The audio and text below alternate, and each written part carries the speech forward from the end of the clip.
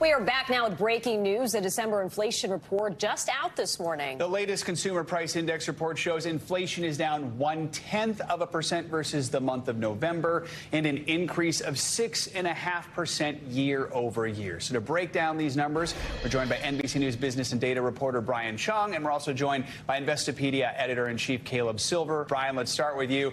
What sticks out about the report? Any signs of relief in specific categories? Yeah, well, as you mentioned, the big number that we got just about 15 minutes ago was 6.5%. That's how much prices increased between December of last year and December of the year prior. That is a slowdown from the 7.1% we had seen in the month of November, again, comparing year over year. So that's November to November of the prior year. Some current, encouraging signs on the price pressures. Now, where exactly did we see inflation in the month? If we're taking a look at categories, these are the November to October numbers. I'm looking at the November to December numbers. Now, when we're looking at shelter, this is the catch-all for rent and also equivalent mortgage payments. That went up by 0.8%, so that is increasing. But food increasing at a slower rate, that only rising by 0.3%. And then gasoline, we saw some encouraging signs with gas prices at the pump going down, actually declining by, get this, 9.4% just over the month. So a lot changing in that inflation report that we got just a few minutes ago.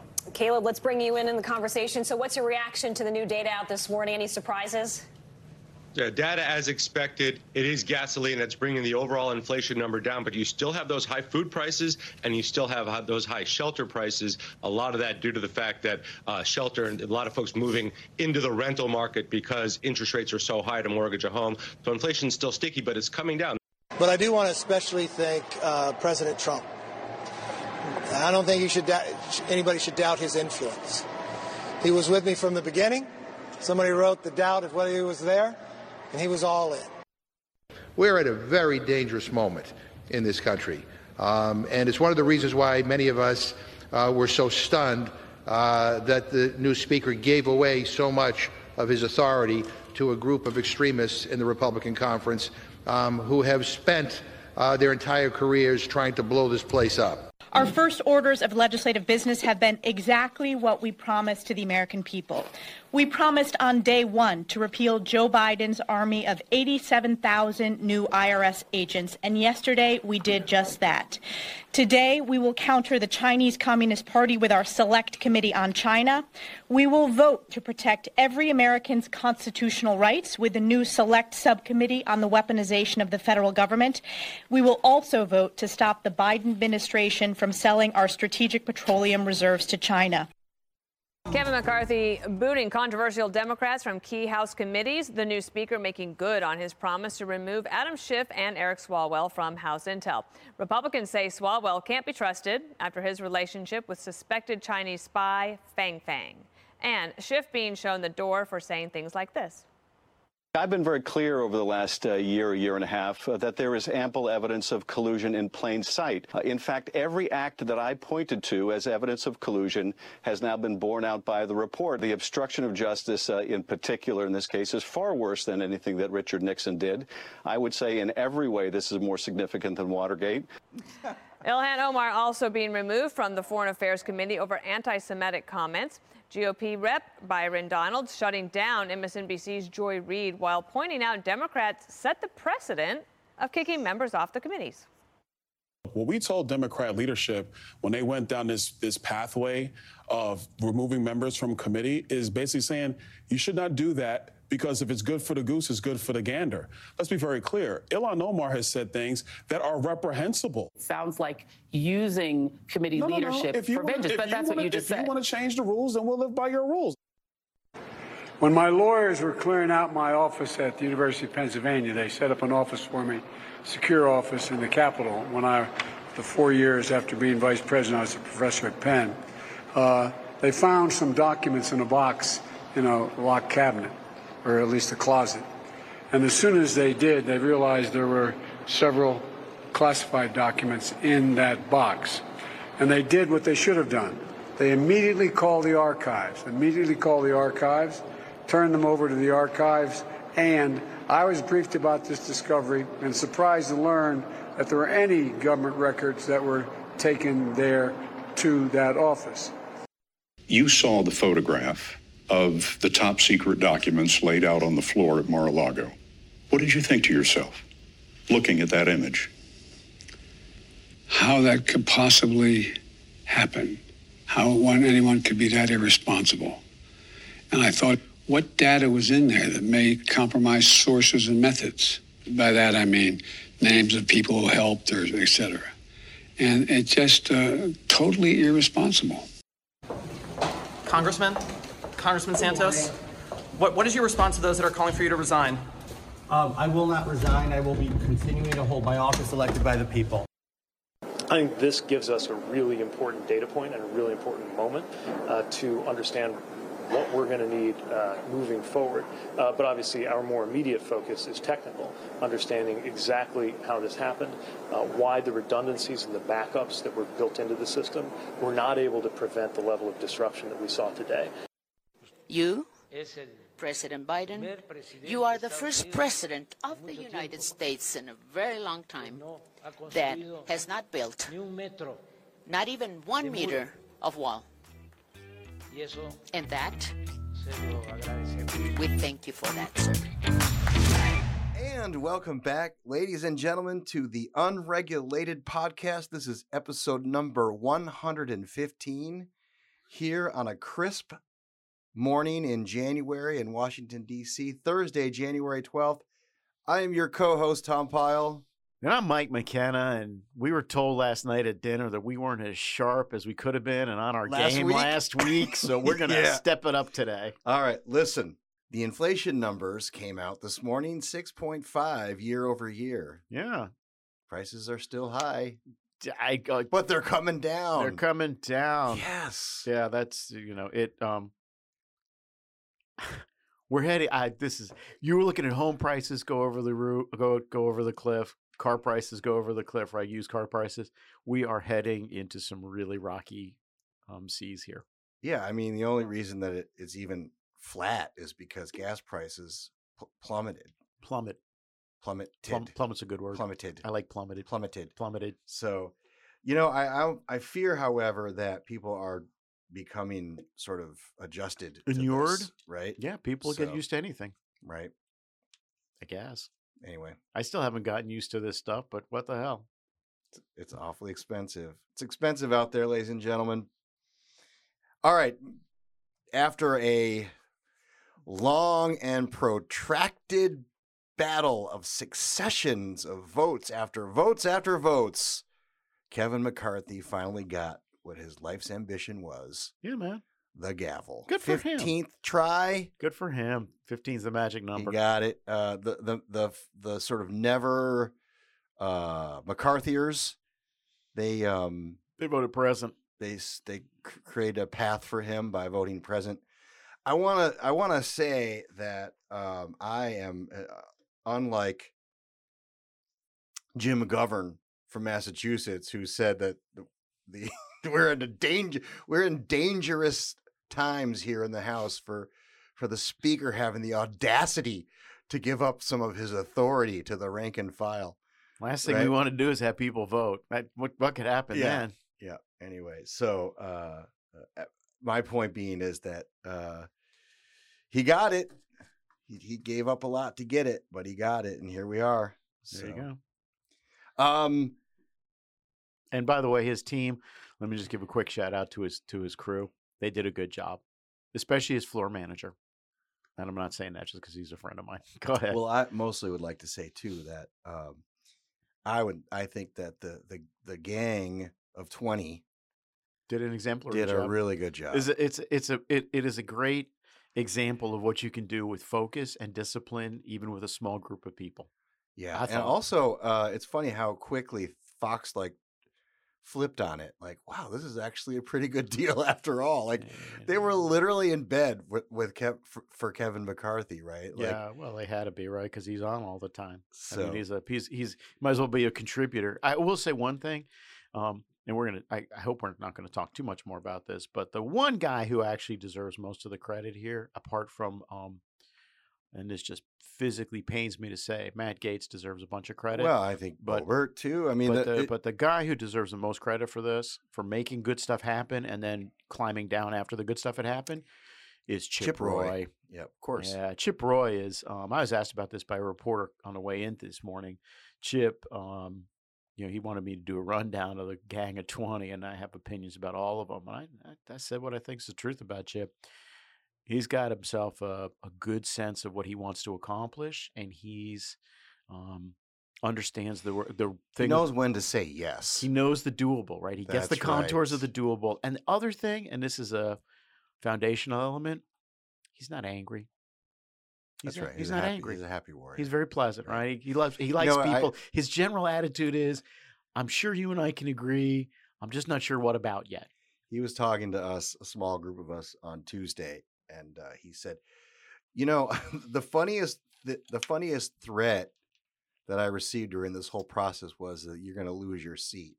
He's like, you mean I get to go home to Texas and like, be with my family and get a job and go and work in the state that I love? Boy, that is a severe punishment. I couldn't bear the possibility of not being an elected representative. The funny thing about that is he was in a competitive race this go around. Sure. So the idea of him, he's won a couple of times in a competitive seat. He's like, I'm not afraid of this. And besides, like you say, worst thing can happen, you go home, become president of TPPF, and right. So do good work and be happy. Of course, Biden on Biden's documents and Biden on Trump's documents, quite a contrast. But let's hold that for this. That was all before. There's more to discuss. That was all before here. The second batch, right? And the third batch, by the way, in the garage. So we'll get into that a little bit later. Congressman Santos holding strong. I can't figure out. Nassau County Republicans all said leave the seat. One member from the delegation has now called for his resignation. He's not going anywhere, or at least he will be. There'll have to be some kind of an act or something. I can't figure out whether I like this guy.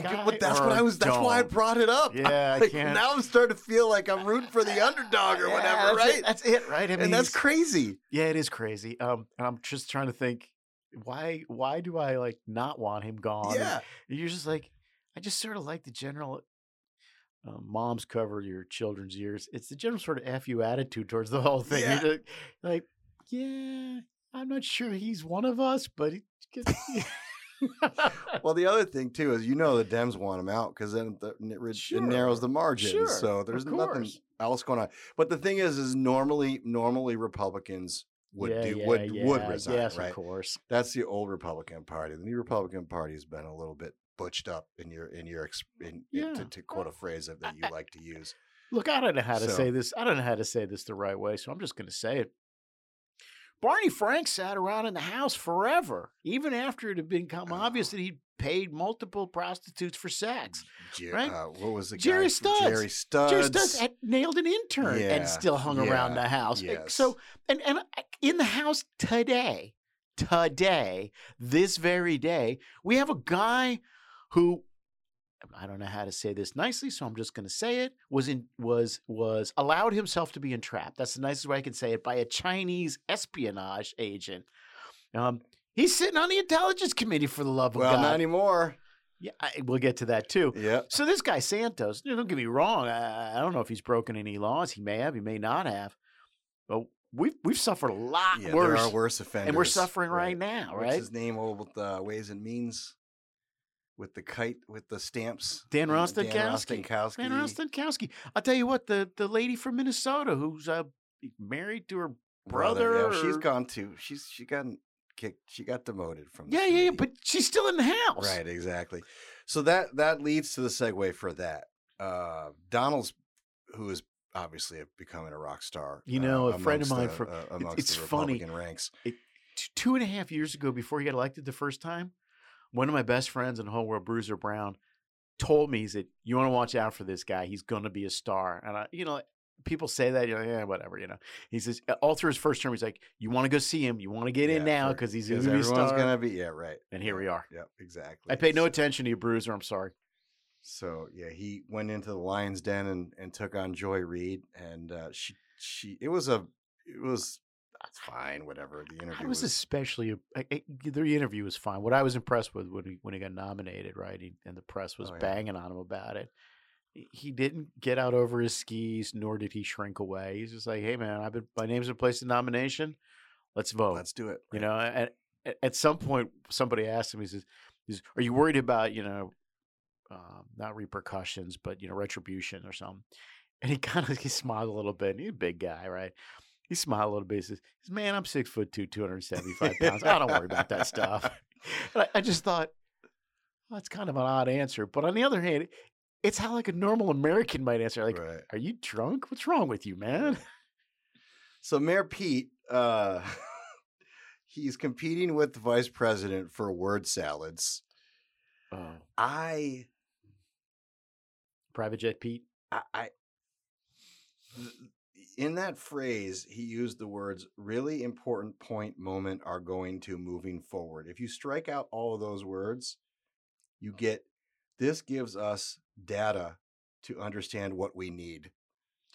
And this, I'm going to attribute this to a guy named Jeff Tucker, who is the president of the Brown Institute, which is a, sort of a free market, which is not the Gray Institute. Look, here's the thing. Here's the thing about he's the worst. He's the best. Here's the thing he's about the worst. Here's the thing about Pistol Pete.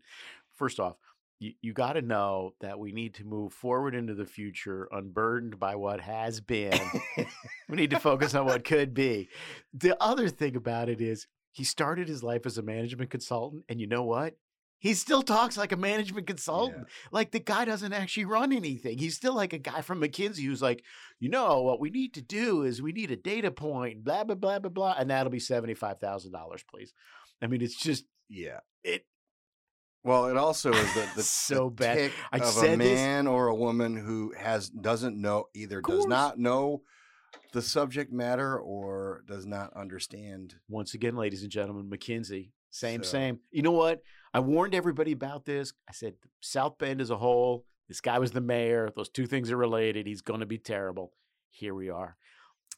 Well, they were very busy changing the name of that system and removing the word man and putting in mission before the glitch, quote unquote, that they're calling it. So I have no idea what that was. I'm not even sure. I have no idea. No one is even explaining any of it. Yeah, I have no idea. It's just the whole system went down, and so did the backup redundancy systems, and so we got to figure it out. The press, the media in this town, the beat reporters are now either so deep into their own personal grievances, or they're so tangled up in writing about what miserable sons of bitches the Republicans are. Yeah, we'll get to that. When something like this happens, they have no conception of like, how do we even tell this story? It doesn't. There's no interest in telling stories. Yeah. There's just interest in helping out the team. Yeah.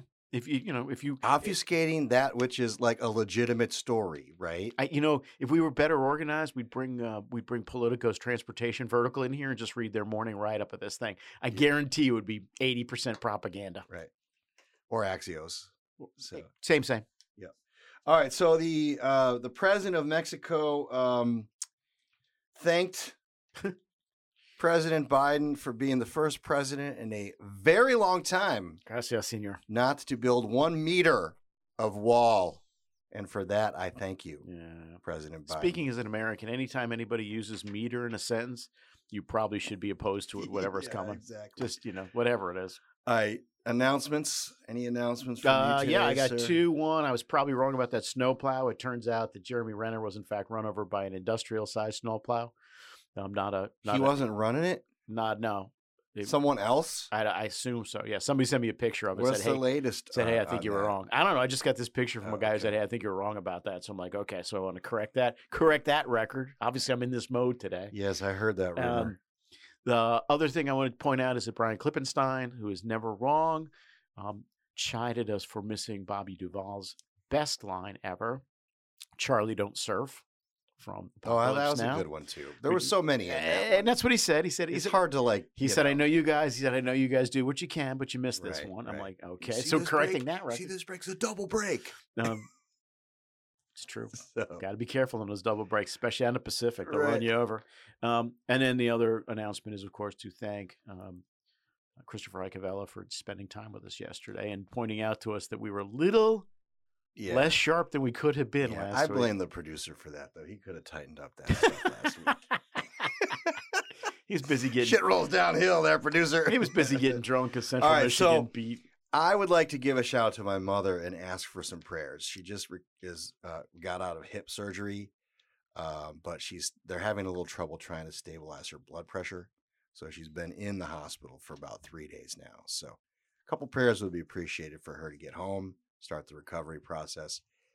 And I do thank you for introducing me to Chris. He's a good dude.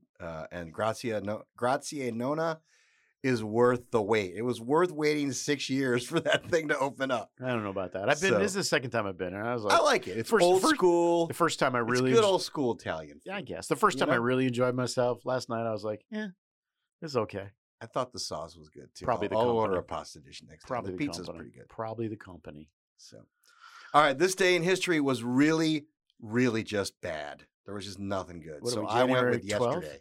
January 11th. Yeah, I went with yesterday. Go ahead. Some more stuff yesterday worth talking about. Hit it. 1928. 1928. In not this part of the world, but in the eastern part of Europe. 1928. I have no idea. Okay, that was the day. This was the day that Joseph Stalin. Oh God, wound up in charge. Exiled Leon Trotsky. Yeah, a leader of the Bolshevik Revolution and early architect of the Soviet state. Anybody want to tell me? Deported to Alma-Ata in remote Soviet Central Asia. You know where he wound up, of course. Well, he was born in Ukraine. Wound up in Mexico City. Yes, he did. With an ice pick in his head. Yes, that's exactly what happened. That's what always happens when you get tangled up with He was fatally commies. wounded with an ice axe and died from wounds the next day. All right, let's move on to something a little lighter. 1973. January 11th, 1973. I'll give you a name, and then you'll guess what it is. Charlie Finley. Charlie Finley tried to move Charlie Finley. No. Okay. Go ahead. I'll give you one more hint. It's something that has, from that day to today, has been very controversial in baseball. Free agency. Nope. Go ahead. One more try.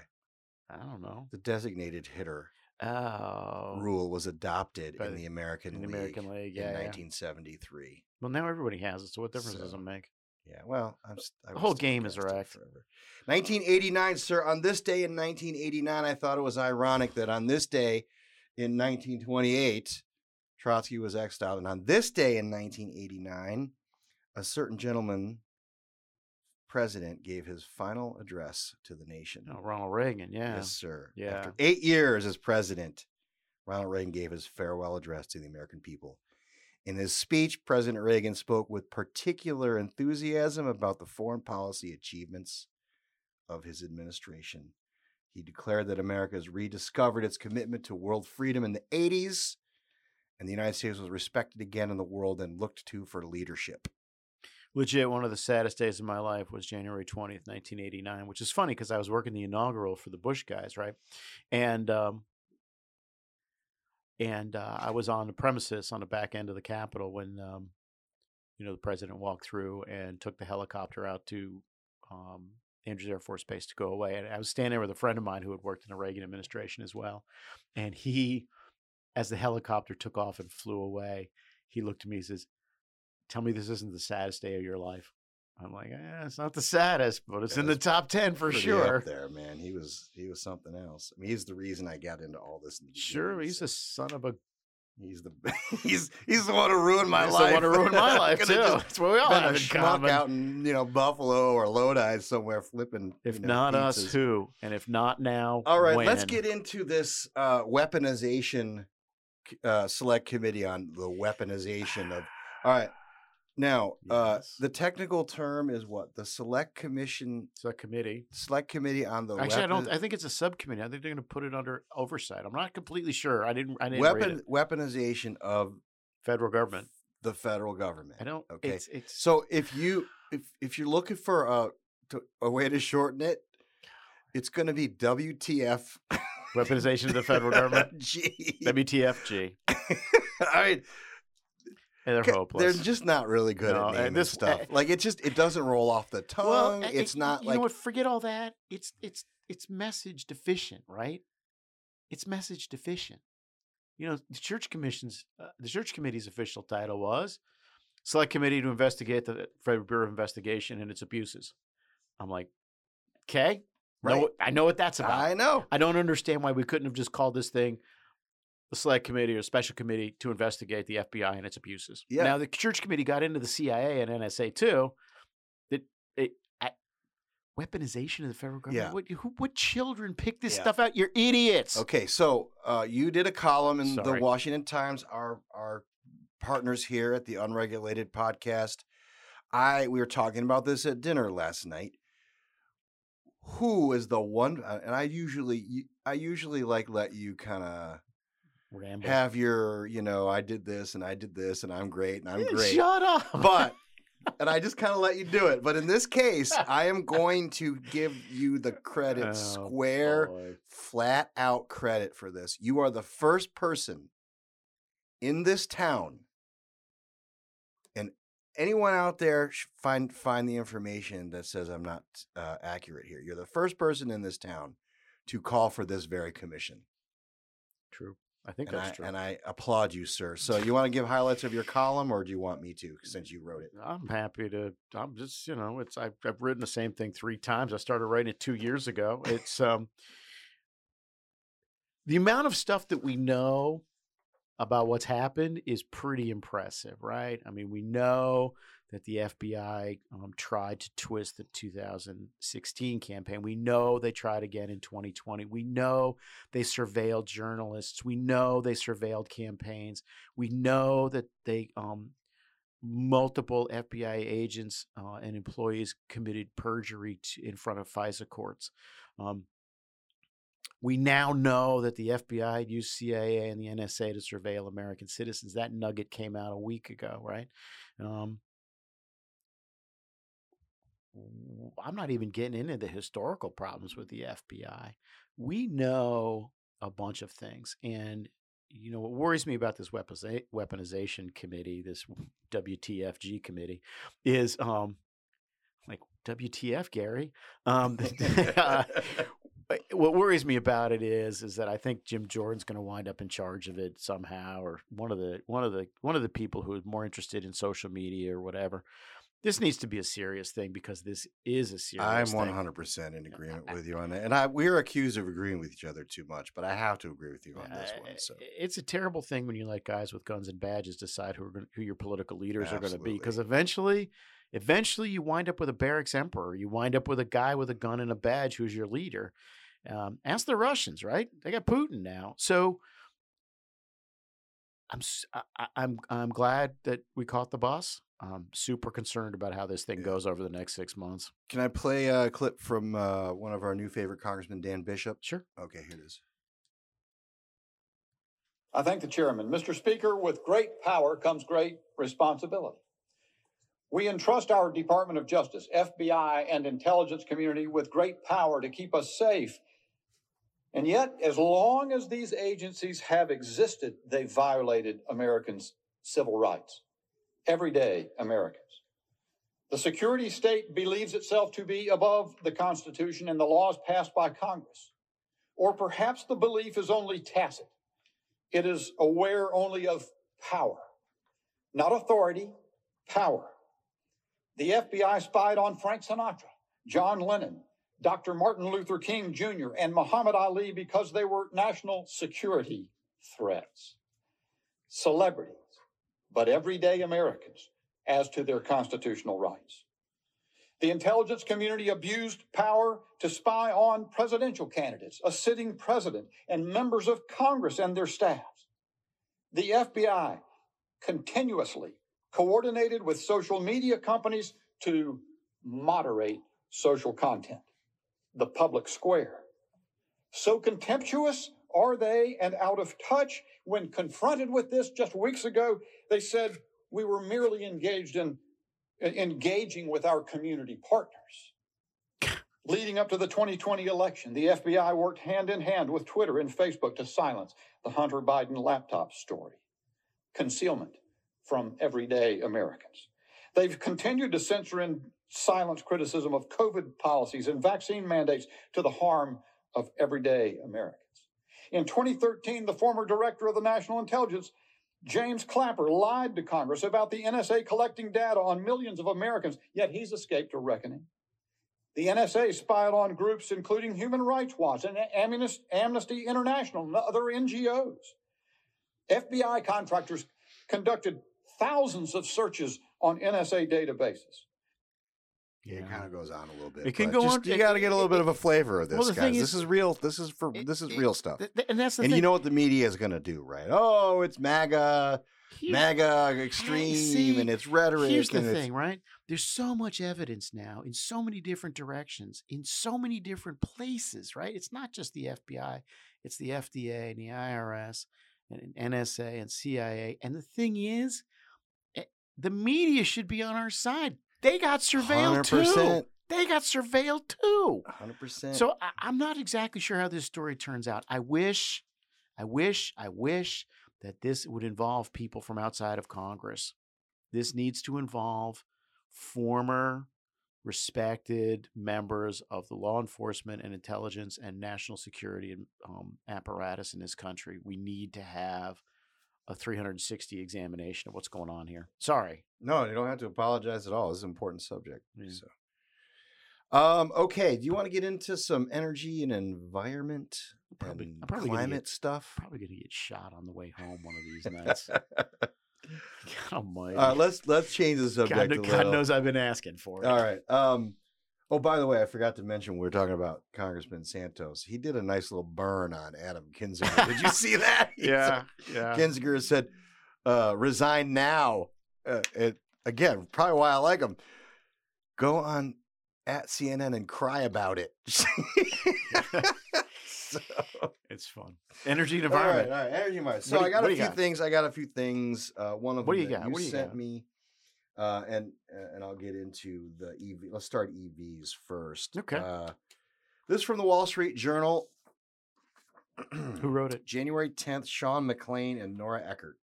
I don't know them. Several top Rivian executives depart the electric vehicle What's startup. the date on this? January 10th. Wow, because that story seems to cycle back every 6 months or so. Go ahead. Right? Yeah. Recent exits include the heads of body engineering and parts purchasing. The departures confirmed by Rivian spokesman are the latest developments in what has been a challenging period for Rivian. Sure. Which has been rolling out its first all-electric models, but last year missed a critical milestone of manufacturing 25,000 vehicles.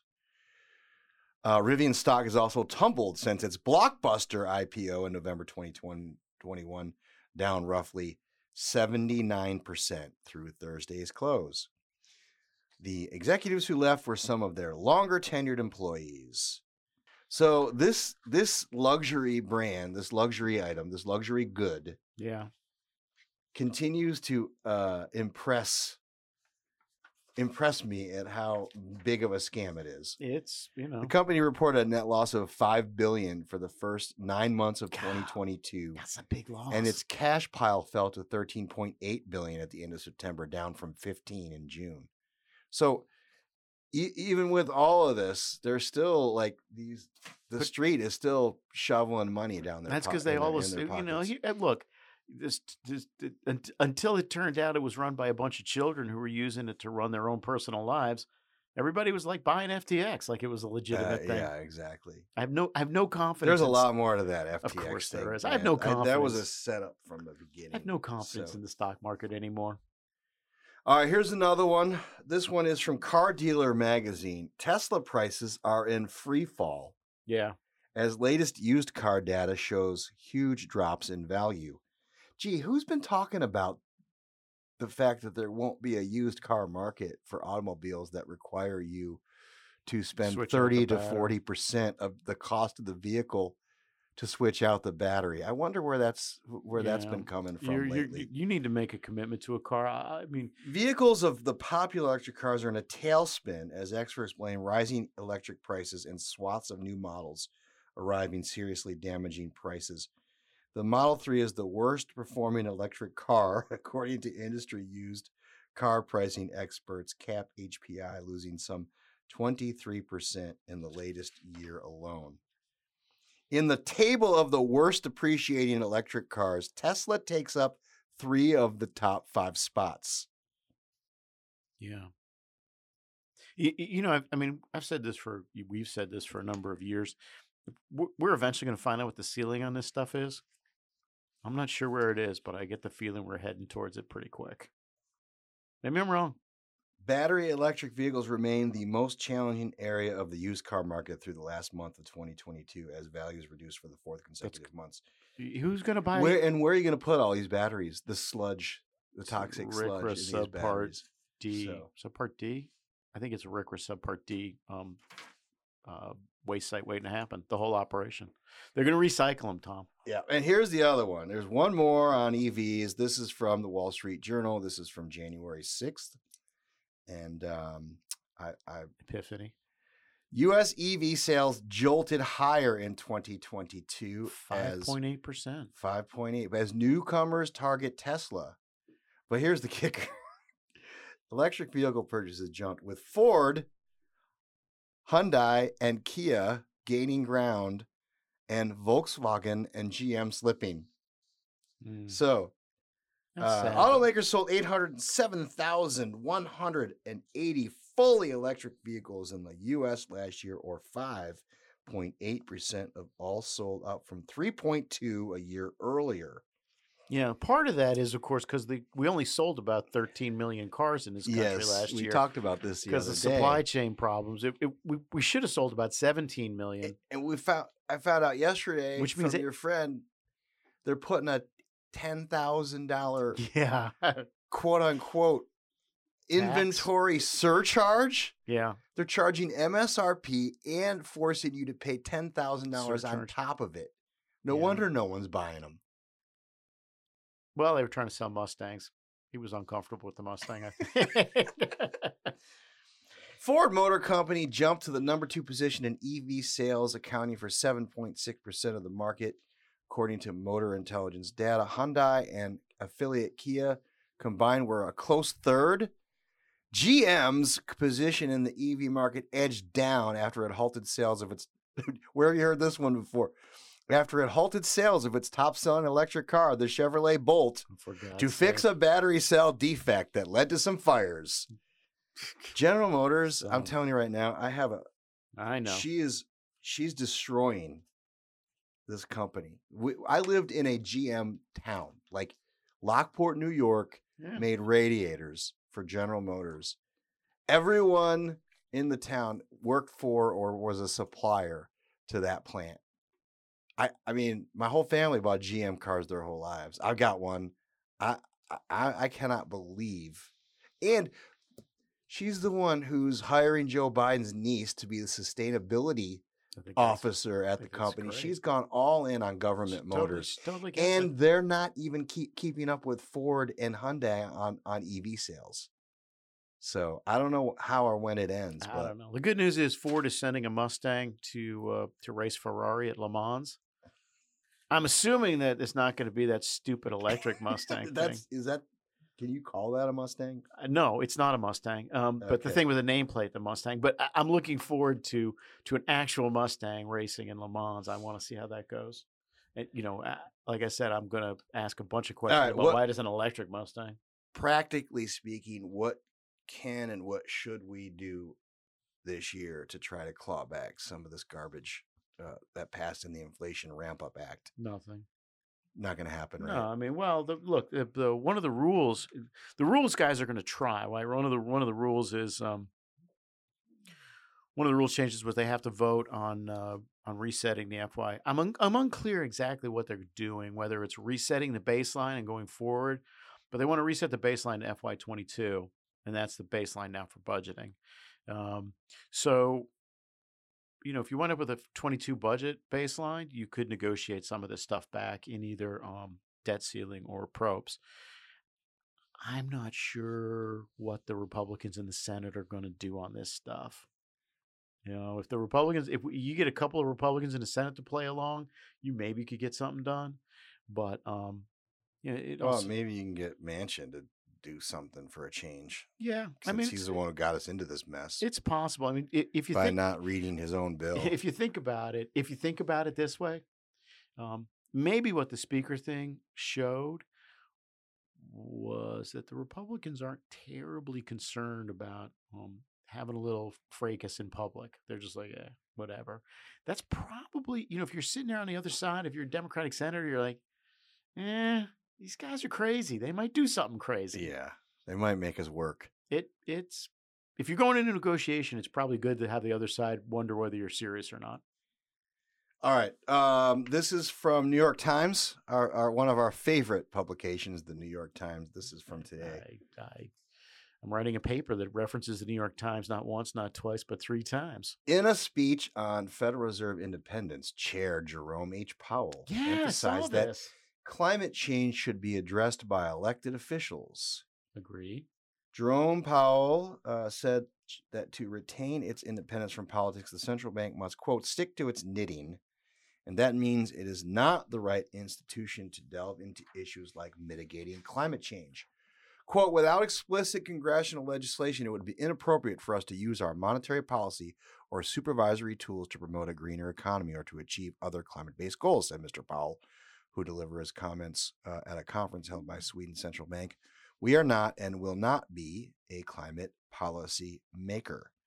However, our good friend Phil Kerpen pointed out that his caveat was that, of course, it does not mean that we shouldn't mitigate the risks of climate change within the banking community. Yeah, the office of... So, that's his escape clause, right? I read it. I read that statement 3 or 4 different times. I mean, I'm grateful because any statement that brings everybody back to the center line is good. Absolutely, you're converting me on this. This is why I brought it up and put it into the show. But I'm kind of like Phil, right? You want to. Yeah, that's great. That's super. Call me up when the Office of the Comptroller of the Currency stops asking questions about people's investments, and then we'll talk. Call me when the Biden administration withdraws the SEC regulation. Yeah, right. Yeah, the climate risk disclosure thing, the ERISA thing in labor, right? I mean, there's a bunch of ESG things that I get you, Jerry. I'm totally cool with you, Governor, but deeds are better than words. Words are better than nothing, but deeds are better than words. Bingo. That's my advice for Jamie Dimon too, because he's talking a lot of stuff, but I don't see his bank making a lot of moves in the opposite direction. Converts. I hear you. Not heretics. I hear you. All right, I got one more. You will pry my gas stove from my cold, dead hands. People have lost their damn minds. So Trumka's son, I guess, apparently has a plum job in the Biden administration. That's news to me, right? He looks just like him. You know who he looks like? Shave the mustache. Jordan McGillis. He does. Take a look. Does kind of shave the mustache. Anyway, so and McGillis should shave the mustache too. This is the beginning, right? This is a trial balloon. For those who don't know what we're talking about, the Consumer Product Safety Commission trumped up some fake news, some junk science about they dredged up gas stoves. Yeah, so the study that they cited that caused all the problems was a controlled experiment whereby they covered every single thing in the kitchen. Yeah, so in plastic, and there was no ventilation. So that was the stove for about 10 minutes. Yeah, that was a Stanford study. That was a Stanford study. The study that Trumka was referencing was the Rocky Mountain Institute study, which was a meta study. Consider the source. It looked right, of course. It looked at the Rocky Mountain Institute. For those of you who don't know, is a nest of communists and ne'er-do-wells. I take it back. I don't know if they're communists. Anyway, the Rocky Mountain Institute looked at 27 studies on this topic and concluded that almost 13% of all childhood asthma is on account of gas stoves. Here's the problem. There's about 330 studies that are contrary to that they didn't look at. That's right. And the other studies that they did look at, they misapprehended. It's very possible that the Washington Times is going to run a column of mine on Monday that's going to lay out all these studies and kind of go through it one at a time. Yeah. I mean, this. Go ahead. I was just going to say just finish it up. So the Consumer Product Safety Commission, right away, the other commissioners took 4 giant steps backwards. Like, whoa, we're not going to do anything. Yabba yabba, because the pushback was so intense and immediate. Two things. No, the pushback wasn't intense in the media. The pushback against the CSPC was so intense. Was intense. Yeah. Yes. Yeah. So there's 2 things that are going on here.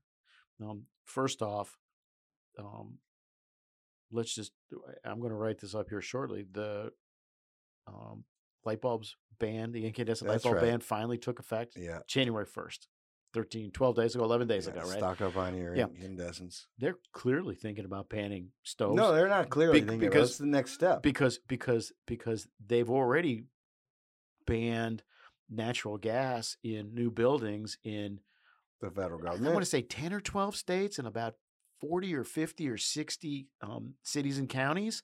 I'll get exact numbers, but I know there's either 90 who have done it, 90 states, cities, or counties who have done it or are thinking about it. So this is not like a thing that's not happening. This is happening right now. Yeah, this is pipelines 10 years ago. Yeah, right? Like we joke, we laugh, ha ha ha.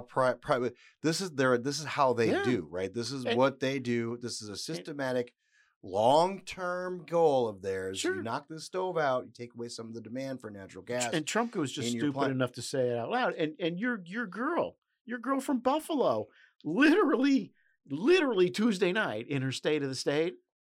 Yeah, she said, I want to preclude She's natural not my gas girl hookups. for the record. She's your girl. Okay, so but this is also how this works. In 24 hours, there were no less than nearly 4 identical stories, all with the same theme, and the theme is as follows. This is from Yahoo, money.yahoo.com. How the gas stove became the newest player in the Republican culture war. That's easy. Republicans have chosen an ubiquitous kitchen appliance as their freshest source of fury in the culture war. The humble gas stove. Well, we didn't really I'll never give up my gas stove. If the maniacs in the White House come for it, they can pry it from my cold, dead hands. Come and take it, said Ronnie Jackson, the former physician, now congressman from Texas. Conservative podcaster Matt Walsh sang an identical tune, et cetera, et cetera. The agency commissioner Trump had told Bloomberg that the gas stoves are a hidden hazard, any options on the table. After the controversy erupted, CSPC chair Sarek took to Twitter and to push back on media reports on Wednesday. We're merely researching gas emissions in stoves. We're not talking about taking away existing stoves. I'm paraphrasing. We're talking about going forward. Like some of that's okay. We're talking about banning them going forward. Maybe, possibly. Yeah. Right? You know the other thing that's going on here. This is like the incandescent light bulb. This is a dress rehearsal for cars.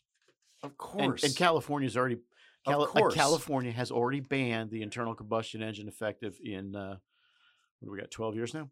12 years.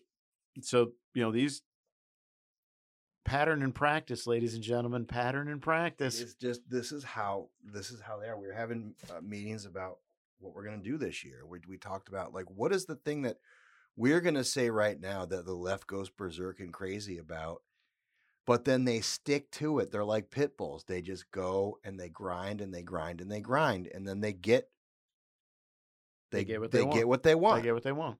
Right? Cars might be a different matter. Yeah.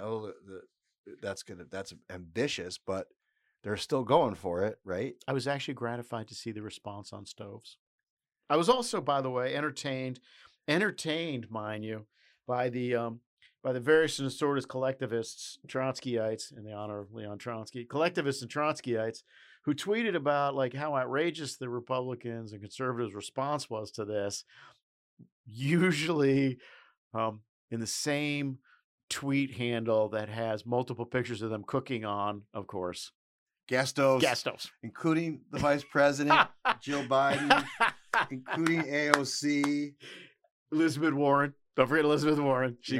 So Ronnie Jackson is a hero. Yeah. I'm like, dude, scrub your Twitter feed if you're gonna do something stupid like that. Yeah. Now, this is a great segue because do you have any more energy, environmental stuff? And I have stoves written down. Is the only thing I have. That's what we got here. Yeah. So apparently Gavin Newsom is really he spends a whole lot of time thinking about other governors in other states and the stuff that they're doing or not doing. He's worried about. And he gave his little like state of the state, or maybe he was just giving a speech. But I want to play a clip from that. You know, in our finest hours, California has been, well, freedom's force multiplier, protecting liberty from a rising tide of oppression, taking root in state houses, weaknesses masquerading as strengths, small men in big offices. More than any people in any place, California has bridged the historical expanse between freedom for some and freedom for all. Okay, and there's another one where Small people. Yeah, I know, That's a direct hit, right? man. But there's another one. I'm not going to play it. I'm going to put it in the show notes where he lists the litany of injustices and wrongs that are being taken place by men who are posing as governors who are really just flaming our fears so that they can grab authoritarian power. Blah blah blah blah blah.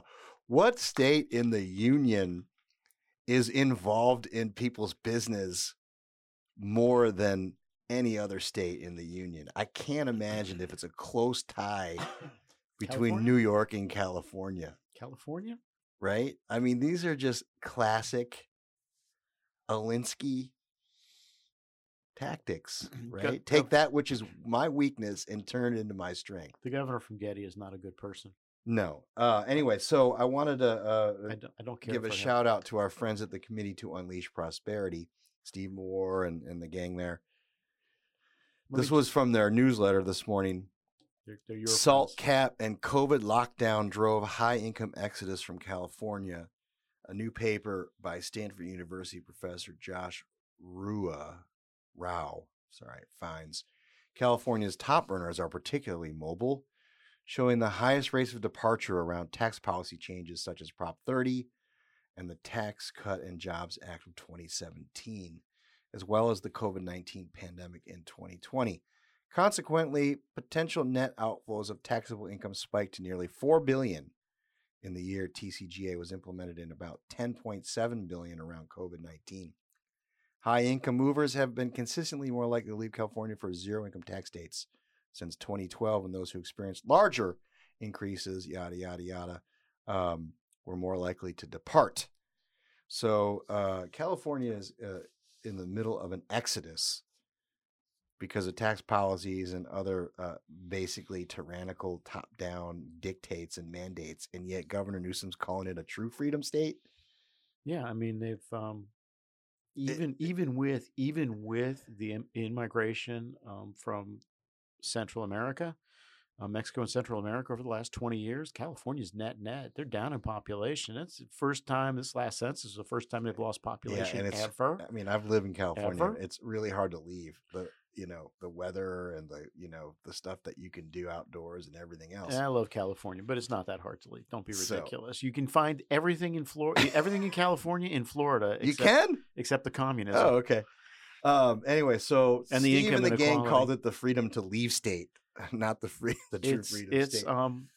This is good. This is just interesting to me because, nationwide, people aren't probably not as tuned in as folks like we are to the differences, right? Let's hope not. But he's clearly setting up for a run between him and DeSantis, and who he claimed to be a small man in a big office. I want that conversation. I think that would be refreshing and good, considering all the stuff we've talked about red states being redder and blue states being bluer. Like, who wants to govern this country? There's no blue way. or red. There's right? no way in the world. Here's the problem, right? All the states that the Democrats need to win, the Republicans need to win, all the states that are material to winning the presidency, Pennsylvania, Wisconsin, Michigan, Arizona, Nevada. They're either hostile to California's vibe, their vibe, dude. Those are the Midwestern states, right? Pennsylvania, Wisconsin, Michigan. Or they're full of California refugees who left for a reason. Arizona, Nevada, of course. So I'm curious to see what his big theory of the case is. The last Californian who became president was, of course, a very different California. Right. A very different California and a very different Californian. But the last time he won an open election was 44 years before this next thing. Dude, the world has changed. California's changed. The United States' perceptions of California has changed, right? The other 49 states no longer look at it like a mecca. They look at it as a problem child. Yeah, our dear colleague Lisa got stuck during Christmas. The other fiasco, the flight fiasco. Thanks, Secretary Pete. She said she could not believe how bad the streets of San Francisco were. She was blown away by it, like seeing it with her own eyes. I wondered about that. She was just blown. I wonder about right because you never can really trust reports from anybody until you see it with your own eyes. Yeah, I look. It's a little bit like DC, right? Nobody.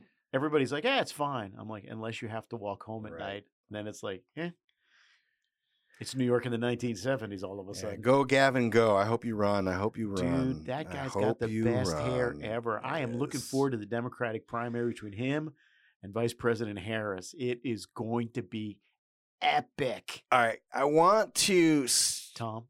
Yeah. We shouldn't be burdened by what has been. I want to shift gears and let's dive into this Biden document thing just for a little bit, shall we? So you heard the president. He's, of course, cooperating fully. He can't believe that this actually happened. In his clip, he mentioned, by the way, he's a university professor for 4 years. That lie continues. Santos. No. Let me just stop you. Let me just stop you on this University of Pennsylvania thing because you knew it was going to piss me off, which is why you put it in there, and it does piss me off. Let me just be real clear about a couple things real quick, and I know I've been through this once, but let's do it again. Joe Biden did not attend the University of Pennsylvania. Joe Biden did not ever teach a class at the University of Pennsylvania. Joe Biden's literally his only connection to the University of Pennsylvania was that he convinced Amy Gutmann, who was at the time the president of the University of Pennsylvania, to house the Biden Center for whatever and whatever for the at centers Penn. Of centers at Penn, in the Central Center. For her problem there, for her willingness to do that. Yeah, I've got the numbers. She got a bunch of money from the Chinese. That's right. Anywhere from $900,000 to $55 million, depending on who you listen to. And she was made the ambassador to Germany as soon as Mr. Biden became president, despite the fact that she has no foreign policy experience and doesn't speak German. Here are the numbers. One more thing, real quick. Oh. One more? Yeah. The University of Pennsylvania has only had one alumni who's been president in the entire 200 and... Was that Donald Trump? It was, in fact, Donald Trump. And for the first 2 years of his presidency, they refused to identify him in the alumni magazine. Right? So all you Penn grads out there, and I'm one of you, if you give money to the University of Pennsylvania, you are part of the problem, and you are a terrible person. I have my beef about the University of Southern California too, but I'm not going to discuss it on this Go ahead. podcast. That's because the Biden Center doesn't exist at the No, University there's other of Southern stuff going California. on there that's totally Right, go ahead. shocking Now and that I've got my rancor The out. University of Pennsylvania took over $100 million in donations from China. That's 389% more than the average American university takes in foreign donations. Oh boy. The next closest country is England, the UK, at 57. The next closest country. Good Lord. Yes. So top 10 foreign donations to Penn by country. China is like way ahead. Way ahead. Right. Okay. So that's one thing. The second thing is that slavery and genocide is paying off. Since the story broke, and by the way, I want to play this clip from Mike Davis. You know who he is, right? He used to be on the Senate Judiciary Committee. Yeah, this story's going to legit. He was Grassley's guy during the recent Supreme Court nominee through for Kavanaugh, right? Let me play this clip because I want to set this up a little bit. For being on the program, you were a regular during the persecution of Donald Trump for holding and misusing and mixing classified documents with other documents in an unsecure facility down in Mar-a-Lago, resulted in a raid. You were on the program regularly talking to people, talking to our audience about how Donald Trump has the right to do this. Does Joe Biden have the same right? He does not. When you're the president of the United States, you have the constitutional and statutory power under the Presidential Records Act to declassify and take any records you want when you leave office. You can take a personal copy of records, and it goes to the office of former president that has federally funded office space, federally funded staff, Secret Service protection. It's a very secure environment. Contrast that with Joe Biden, who did not have the constitutional or statutory power under the Presidential Records Act to take any documents when he left office, let alone classified documents. And he took them apparently to an office in Washington, D.C. that he used as a fake professor for the University of Pennsylvania. You have to ask who had access to this office. That he had these, it looks like at least 10 classified records in his office in Washington, D.C. Did Hunter? Is this the office that Hunter Biden used for his meeting? Is this the office that James Biden used for his meeting? Okay, so there's distinction number one. I like the fake professor thing. I might use that. President versus vice president, right? Yeah. So, but the couple other things our listeners should know. This was discovered on November 2nd. What day was the election? November 8th. Why did it take until January 10th for this stuff to come out? Because the administration was operating out of an abundance of transparency. Oh, I see. Okay, sure. I got it. Okay, great. So Biden said, oh, it's just a few documents back when I was a professor. Don't know how it got there. Fully cooperating. Okay, so here's an article from yesterday. This is from NBC News. Biden aides find second batch of classified documents at a new location. On Monday, White House acknowledged a small number of classified documents had been found in an office Biden used. Aides to President Joe Biden have discovered at least one additional batch of classified documents in a location separate from the Washington office he used after leaving the Obama administration, according to a person familiar with the matter. Read that sentence again. Aides to President Joe Biden have discovered at least one additional batch. There. What are the relevant words in that sentence? Aides have discovered? Nope.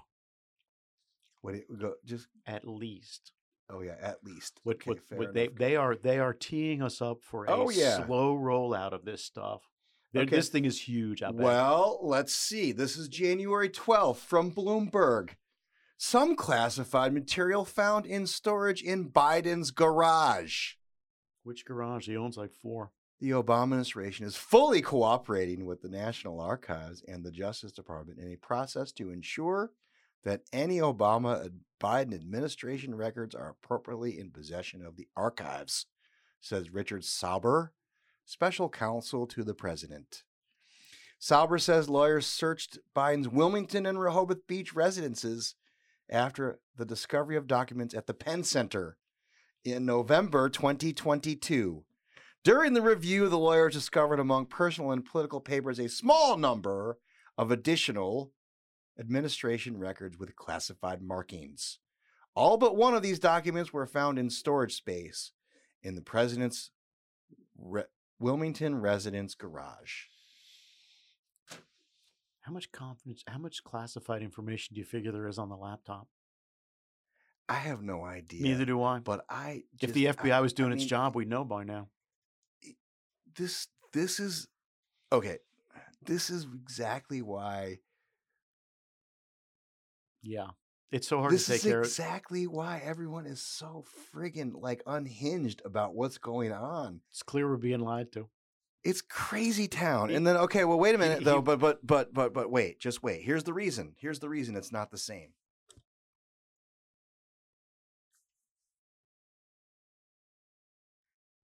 Really, I think that what you just said is right, that there are differences in what happened. Yes, but they're also not good. Well, we all know that Trump is a liar and a thief. You know? We know that. So it's not that big a jump to say that he obstructed and he lied. We don't think that Biden is a liar and a thief, so we give him the benefit of the doubt. So we all know Trump's a liar and a thief, but Biden's an honest guy. So this is like night and day, this situation, this case.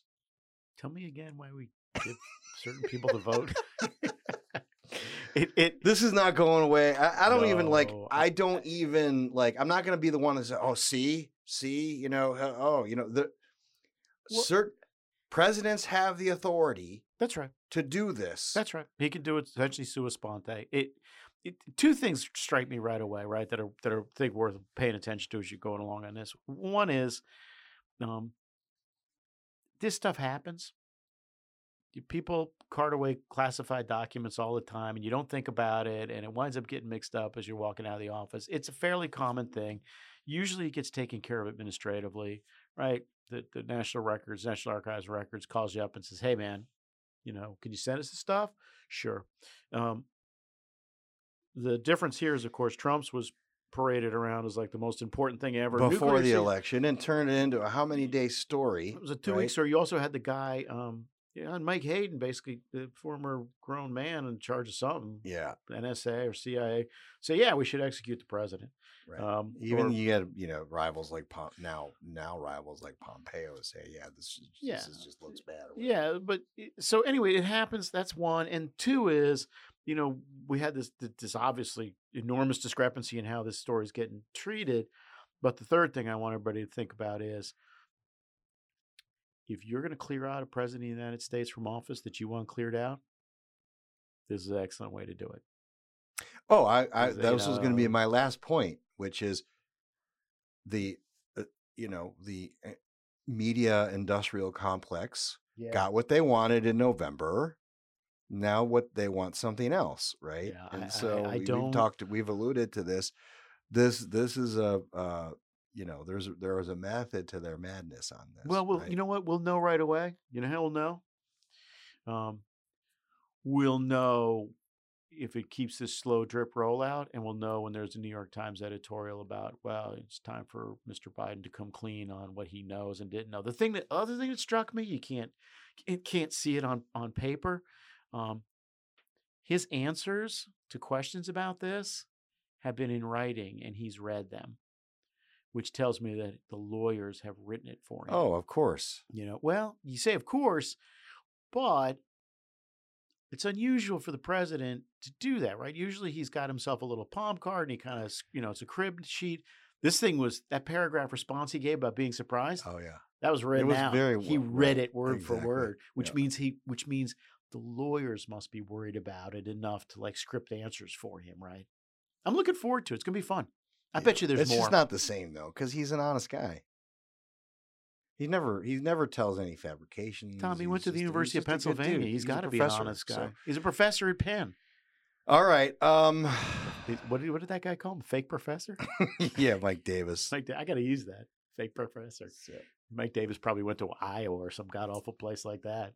All right. But even he knows it's a any more on the Biden thing? It's going to kill me. I'm going to seriously kill somebody. Go ahead. Okay, so this is just breaking news. There was a White House briefing, and I want to play this, and then we can close with a special moment in history. Okay, so apparently someone was able to ask Biden some questions, and Peter Doocy does what Doocy does. Here we go. Mr. President, classified material next to your Corvette. What were you thinking? I'm going to get a chance to speak on all this, God willing, soon. But as I said earlier this week, people, and by the way, my Corvette's in a locked garage. Okay, so it's not like you're sitting out in the street. But anyway, was in a locked garage. Yes, as well as my Corvette. But as I said earlier this week, people know. Oh man, this is the United States of America. Yeah. By the way, my Corvette's locked in a garage. We're just a country basically made up of rednecks and religious cranks. It's great. Okay, so during my research, I discovered that, and I had no idea that William Shatner was Canadian. Oh yeah, sure. It blew me away. I didn't. Yeah. It never even crossed my mind He's that Canadian. William Shatner was Canadian. He's got to be Canada's greatest gift to the United States of America. He's not only is he Canadian, he's like his parents, he's like half Jewish and half Christian. I mean, he's a very interesting guy. He's got a couple of things going on. You're not going to play this, are you? Oh no, you are. Let's have it. So did you see it? I've seen it. Yeah. So our friends at the Super 70s Sports Twitter site busted this doozy out. We got to close with this. We do. You just have to. So here it is, ladies and gentlemen. I think it's going to be a long, long time till touchdown bring me around again and find I'm not the man they think I am. Oh, no. I'm a rocket man. Rocket man. Burning out his fuse out here alone.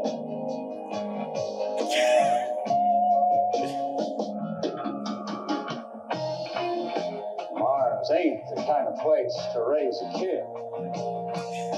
In fact, it's cold as hell. Zach is cold as hell. 70s were the greatest decade. And there's no one there to raise them. No one there to raise him. If you did.